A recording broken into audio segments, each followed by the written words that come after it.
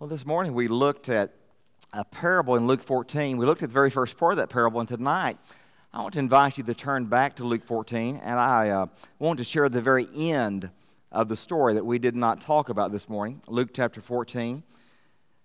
And we're going to read the parable again just to refresh our memory if you were here this morning. Luke 14, beginning in verse 16. Remember, Jesus is eating in someone's house, and there's a Pharisee there. In fact, there's religious leaders. And one of the Pharisees, when they're talking about spiritual things, one of the Pharisees talks about how wonderful it's going to be in heaven. What he didn't know is he wasn't going to heaven. He was lost. And so in response to that religious man talking about heaven, Jesus gave this parable. And remember, a parable is just simply a story that illustrates a spiritual truth. Beginning in verse 16 of Luke 14, Jesus said, he said to him, this is Jesus talking to the religious person. It kind of be like if Jesus was here now. Now, I'm not Jesus. He knows everything. And let's say a deacon came up and said, boy, it's going to be awesome to be in heaven. And Jesus looks at that deacon and says, well, you're not going to heaven. Or like when I was 14 or 15, a member of a church, and I said, boy, I tell you, I sure do love church. It's going to be great to be in heaven. Jesus might look at me and say, well, you've deceived yourself. Just because you're a member of a Baptist church doesn't mean you're going to heaven. And he tells this parable that tells us how easy it is to waste an opportunity. Now think about this. It's always bad to waste an opportunity to experience God. But when Jesus is the one doing the witnessing, now think about this. When Jesus is the one telling you who He is, verbally, I mean, you're hearing Him. And to miss God, that's why I think Judas is one of the most tragic figures in all of history, because he hung around Jesus for 3.5 years and somehow never bothered to get saved. It's an interesting thing. Well, he said to him, Jesus said to the religious man, a certain man gave a great supper and invited many. And he sent his servants at supper time to say to those who were invited, come, for all things are now ready. But they all with one accord began to make excuses. The first said to him, I bought a piece of ground, and I must go and see it. I ask you to have me excused. And another said, I have bought 5 yoke of oxen. I'm going to test them. I also ask you to have me excused. And still another said, I have married a wife, and therefore I cannot come. So that servant came and reported all these things to his master. Then the master of the house, being angry, said to his servant, go out quickly into the streets and lanes of the city, and bring in here the poor and the maimed and the lame and the blind. And the servant said, Master, it's done just as you commanded, and still there's room. Then the master said to the servant, go into the highway and hedges and compel them to come in, that my house may be filled. For I say to you that all those men who were invited shall not taste of my supper. Just a little review. This morning we talked about the simplicity of this parable. The man who gave the great banquet, as we would call it, who gave the tremendous banquet, invited everybody. The servant refers to him as the master. He represents God. The servant is just a human instrument who extends the invitation. That's what I'm doing tonight. I'm coming tonight, and I'm not saying put your Bible aside. I wrote a real cute story. Well, my stories wouldn't mean anything. That's why we look at Scripture. And so I'm simply coming as a servant saying, look at what Jesus said 2,000 years ago, and let's apply it to where we are today. And the banquet in this parable is salvation. Now, I will say this a little aside. All through Scripture, God invites us to experience various things. He invites us to prayer. He invites us to witness. He invites us to live a holy life and all these things. But here in this parable, He's talking about eternal life. Now, the problem with these excuses, and if you remember an excuse, the way it's used here, is simply an alibi intended to avoid blame or punishment. You'll find their excuses to be very common. In other words, these excuses never accept any kind of personal blame. Let me give you something you may find humorous. A long time ago, I used to do a lot of revivals out of state, like in Alabama, places like that. And so I lived at that time in Loganville, And so I'd be somewhere in Alabama. And you know, when you do a revival, folks always want to know your history. Tell them about your wife. Tell them about this. Tell them about this. Sometimes I thought I'd just write a little paper and just hand it to them and save all the talking. But they ask all these questions. And so one question is, where are you from? Loganville. Where is that? Because nobody knows where Loganville is. And I'd say, well, it's in Metro Atlanta. And often some would say this, wow, you know Charles Stanley. And I think, well, I don't, city of 3 or 4 million people, I don't really bump into him every day or anything, but I know who he is like you know who he is. And Pastor David, this was interesting. I had so many people, I've done probably 150 revivals in Alabama, who would say something like this. Well, I listen to Charles Stanley every week on television, and then they'd say this. Well, I'll tell you, if I could be in a church like that, boy, I'd really be on fire for God. Now, you know, that's an excuse. Because the problem is this. God's giving you His Bible, His Holy Spirit, Jesus died on the cross for you. But if I just had Charles Stanley, and what they don't realize is, about half the folks I know that go to First Atlanta, they ain't no better than those people who live in Alabama. They don't do it either.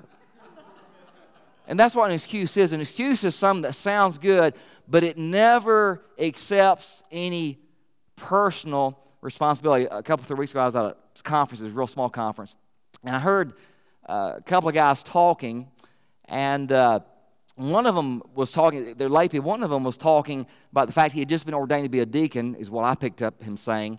And then he said, and also a couple weeks from now, I'm going to start teaching a Sunday school class in the youth department. And he named something else he was doing.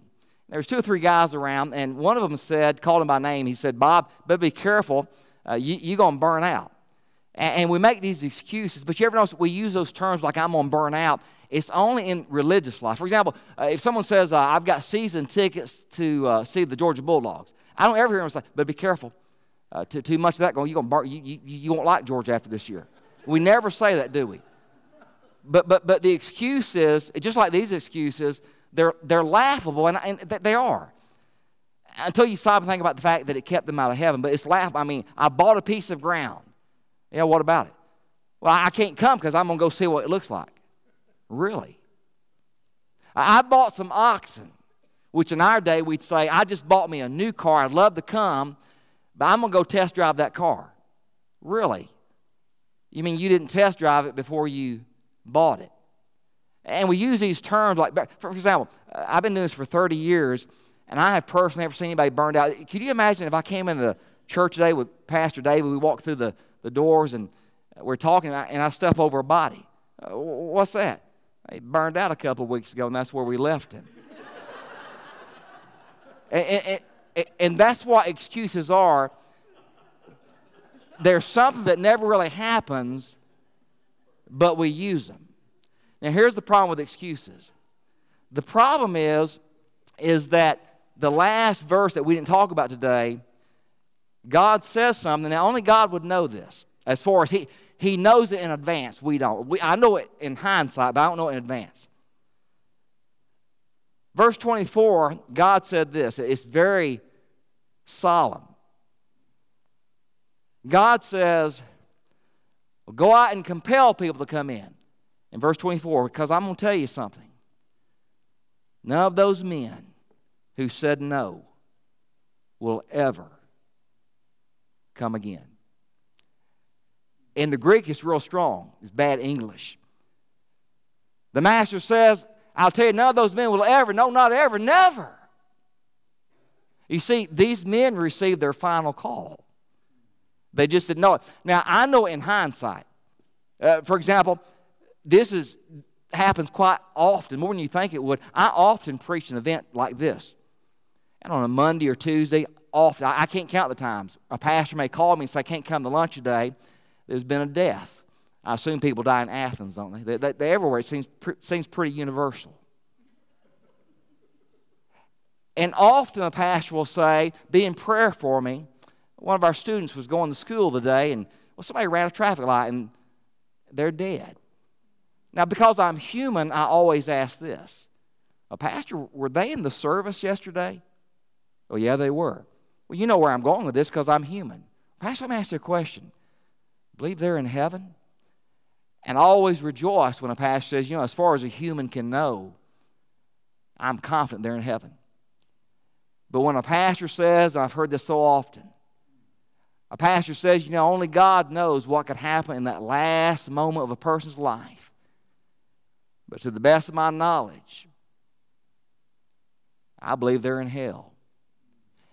And I always step back from that and begin to pray and think, Lord, it's a serious thing when you stand to preach, because I don't know like Jesus knows. Jesus knows the future. He knows everything. Jesus could look at my life and say, on such and such date, heart attack, car wreck, cancer, here's what's going to happen. Could be old age. Here's what's going to happen. I don't know that.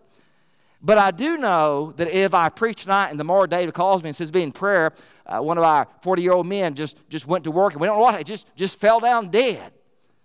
I know if I ask the question, well, Brother David, was in church at both services? Well, David, was he in heaven as far as you know, or is he?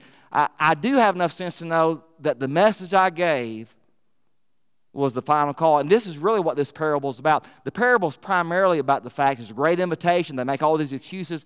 But really the parable is about this. The parable is about the fact that if you're not careful, you're going to waste your invitation. Now, in life, we have a lot of last things. For example, there was the last day that I was a high school student. There was the last day that I was a college student. Some of you, my mom died a year and a half ago, and my brother and sister and I get together, and sometimes we'll talk about the last Thanksgiving we were together. Now, we didn't know it when we were experiencing that last Thanksgiving. But you know where I'm going with this. Life is full of last things. Now, we don't like last things, or at least I don't, as much as I like first things. First things are, the first car, the first this, the first that. But this is talking about the last call. And I want you to listen tonight. I'm not going to be long. Here's what I'm going to do. I'm going to make 3 brief statements about the final call. We're all going to have, we know that. That's just the way life is. And then I'm going to ask 3 quick questions.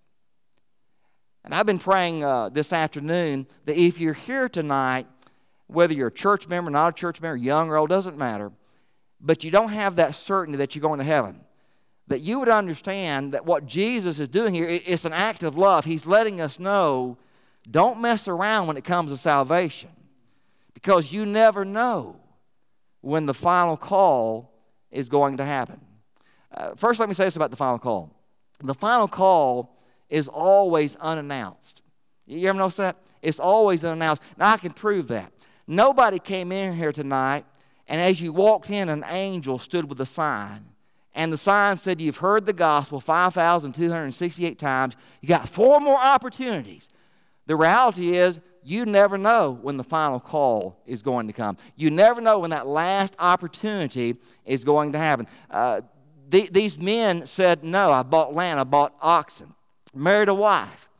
Well, the story doesn't say this. The servant doesn't say, well, I'm not supposed to tell you this.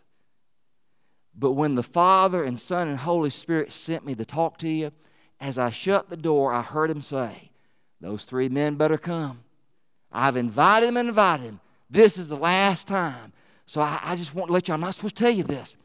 But if you say no this time, you will never have another opportunity. Well, if God did that, probably what would happen is the man say, if that's the case, I'll leave my ox. If that's the case, I won't see the land. Married man probably say, I'm going. What's your wife? She worry about her. She worry about herself. I'm going. I'm going to come as quick as I can.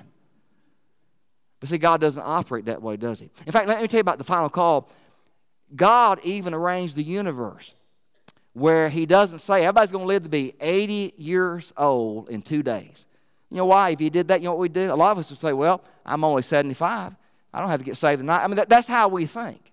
But the reality is what God does is God comes in and death comes in any time. In other words, we got a youth group here tonight. You know how life works?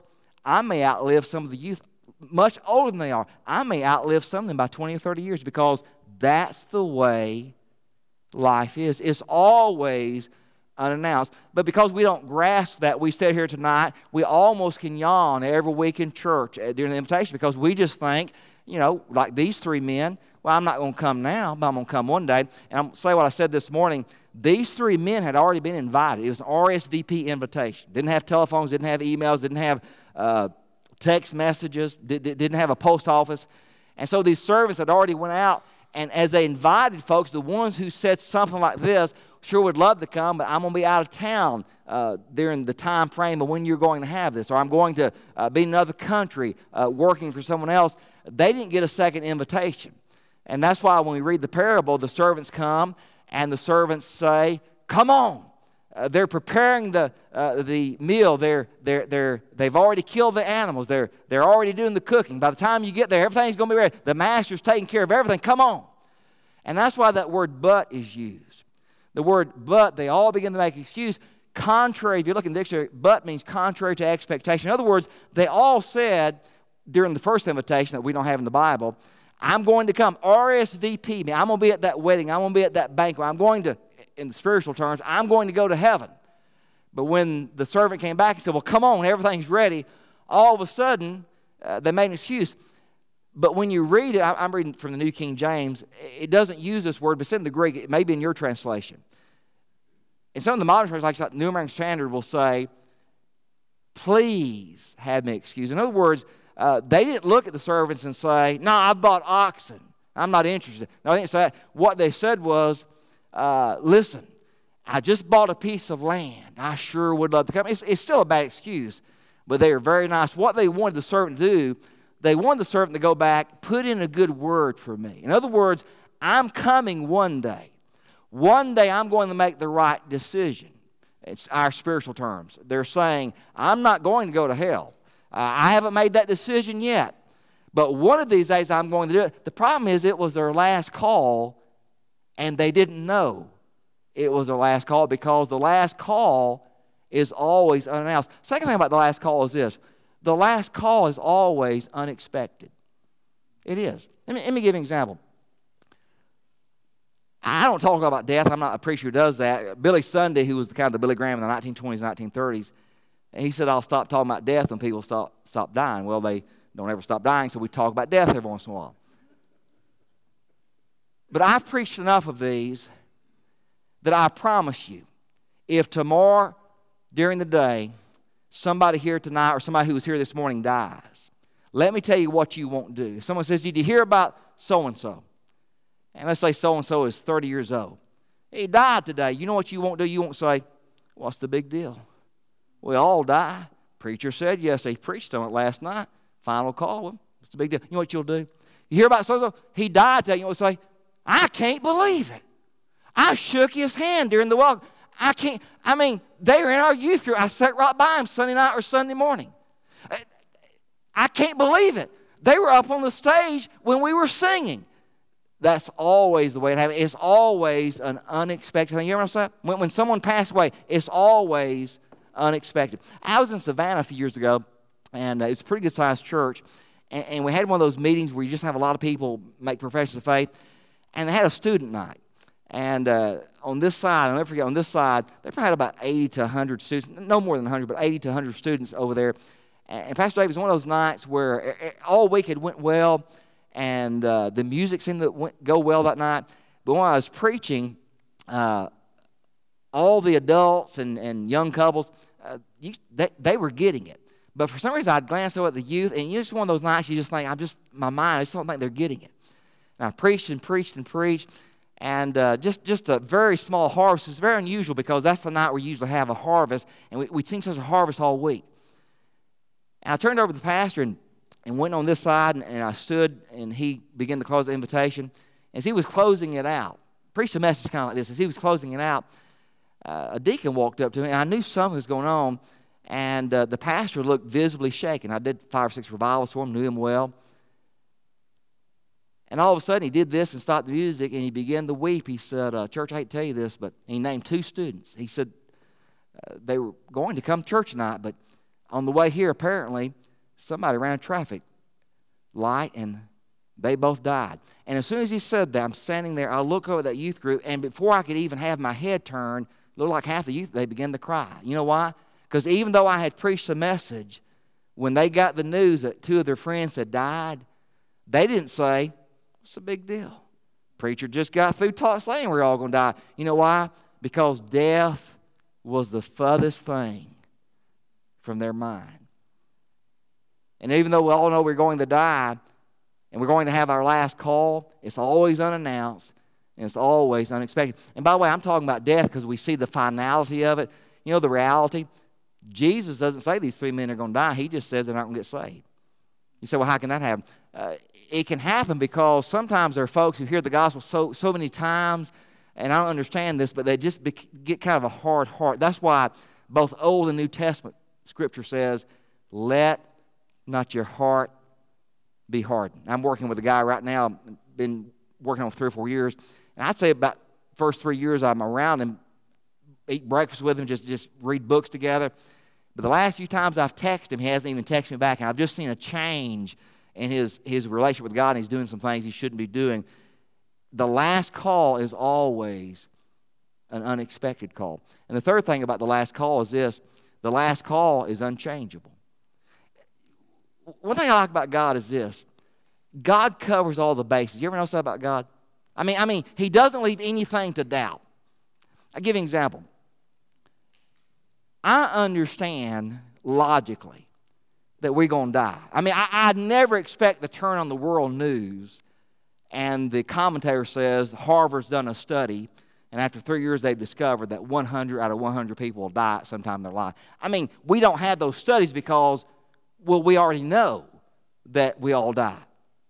But God says this, Hebrews 9:27, it's appointed unto man, which means man and women, wants to die. And the word appointment means there's a set time. Now, I don't understand all this. I'm not getting the predestination or free will. All I know is that God is God. He can look into the future. He could have done this a million years ago, and He could say there's going to come a date where a guy named Steve Fox is going to be born, and on this specific date, he's going to pass on. It's an unchanging thing. Now, I live my life, some of you probably do this, by appointments. I've got a daytimer. I've got things written on my desk. I mean, I'm always checking what am I going to do. But you know what God can do? God's got an appointment book. He could say, there it is. Now, I wouldn't want to know it. There it is. Oh, there's what? Well, there's the day you're going to stand before me. Really? And with some of us, He's going to say, yeah, it's going to be a highway accident. Really? It's going to be a workplace shooting. Really? It's going to be an unexpected heart attack. Really? And the list goes on and on and on. With all that in mind, let me ask you 3 quick questions. If this was your final call, do you know for sure you'd go to heaven? Now think about that. If this was the final opportunity you were ever going to have, you're about to have an invitation, and if this was the final opportunity, and by the way, when I say you're about to have an invitation, that's not totally correct. Why? Because I've actually preached a few services, but before the invitation, as I'm preaching, the EMT comes and carries folks out. So even that is not a guarantee. If you ask me what I'm going to do tomorrow, I'm going to come back to Beach Haven. But now if you really got technical and said, are you 100% sure you're going to be here tomorrow night? No, I'm not 100% sure. Because I'm not 100% sure that I'll live to see tomorrow. Because if Jesus tarries, there will be a day that I don't live to see that day. That's just the way life is. And so, as Jesus talks about the final call, if this was the final call for you, like it was for these 3 men, are you absolutely certain you'd go to heaven? Let me ask you a second question, and this is for the Christian. If in the next 30 days you are going to go and stand before God, you're going to heaven, would you want to meet God in your spiritual condition? What I mean by that is this. Even though you're going to heaven, if you knew you were going to meet God, are there any changes you would make? Let me give you an example. When I was a pastor, one time we had a man, I guess he was probably in his early 70s. He passed away, by the way, unexpected. Just picture of health, just got one day and didn't live to see the end of that day. A couple weeks after he died, a man in the church came to me in tears. And he said, Pastor Steve, you wouldn't know this. This is a pretty good-sized church. He said, you wouldn't know this. But he said, about 20 years ago, we were really good friends. And he said, we haven't spoken probably in 10 years. Then he said this. He said, had I known that man was going to go to heaven, he said, go to his reward. He said, I'd have got with him. I'd have made things right. He said, it really grieves me to think that he left this earth and our relationship wasn't all it should be. So that's what I'm talking about. If you knew that in the next 30 days as a Christian, you're going to stand before God, is there anything you'd kind of change in your life? And the third thing I would ask you is this. Are you certain that you're going to have another call? In other words, is there anybody here who could say, I hear what you're saying, Steve, but I'll be honest with you, I think I'm going to have a lot more opportunities. I understand what Jesus is saying here in this parable. I just don't think it applies to me because I just think there's going to be a whole lot more opportunities to hear the gospel. There's nobody, I believe, who'd be arrogant enough to say, you know why? Proverbs 27:1 says, don't boast about tomorrow, for you don't know what a day will bring forth. Think about this. Here in Athens, great university, there's some smart folks that teach at University of Georgia. But think about this. You could pool their intelligence, and they all together don't know what tomorrow's going to bring. Isn't that right? They don't know what the next phone call is going to bring. They have no clue because only God knows what a new day may bring. And so I want to ask you, from this parable Jesus told me, he said a lot in just a few words as only he could do. And he tells this religious man, you think you're going to heaven. You think because you're religious, everything's going to be all right. And if you read the statement I didn't read right before his response to the man, it's almost like an exclamation. Jesus talking about spiritual thing, and the man just says, wow. He gets caught in the one. It's going to be awesome to be in heaven. And Jesus says, let me tell you a story. Because Jesus loved him so much, he wanted him to understand what it meant and what would have to occur to go to heaven. I want every head bowed, every eyes closed. We're going to have an invitation, just like this kind of an invitation. I'm the servant, and I've tried to do my best to send the message from the Master. Come, for all things are ready. And like I said this morning, it's real easy to give an alibi. It's real easy to give an excuse. There's 100 of them. But if you're here tonight and you're not sure, and I'm just going to ask you that question, just between you and God. I'm not going to ask you to raise your hands. It's going to be between you and God. But are you certain you're going to heaven? I mean, you just don't have any doubt you're going to heaven. If the answer is, Steve, I know I'm not going to heaven, or the answer is, I'm fairly sure, but I do have some doubts there. Let me ask this question. Why would you leave here tonight without the assurance that I'm going to heaven? Now, as far as doubts, you can have doubts and be a Christian. You can have doubts and go to heaven. But the problem with a doubt is it means you're not sure. And why in the world would you leave a service like this when you have pastors and staffs who are so willing and longing to help you? But for those of you who'd say, I know I'm not going to heaven. I've never made that decision.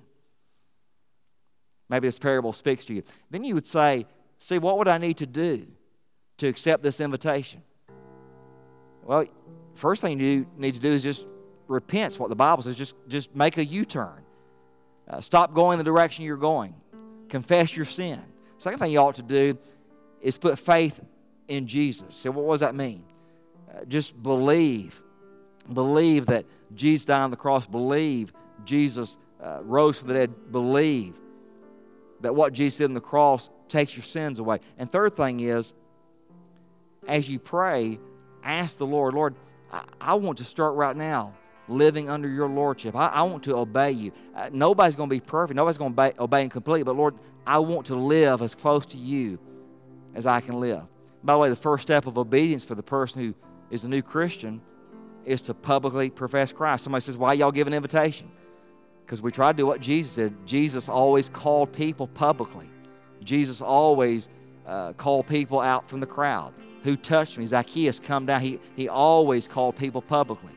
And Jesus said, if you confess me before men, I'm going to confess you before the Father in heaven. If you don't confess me before men and you deny me, I'm going to deny that I know you.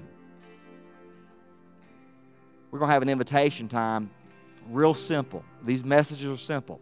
I'm going to pray a prayer. We're going to stand. The staff's going to be down front.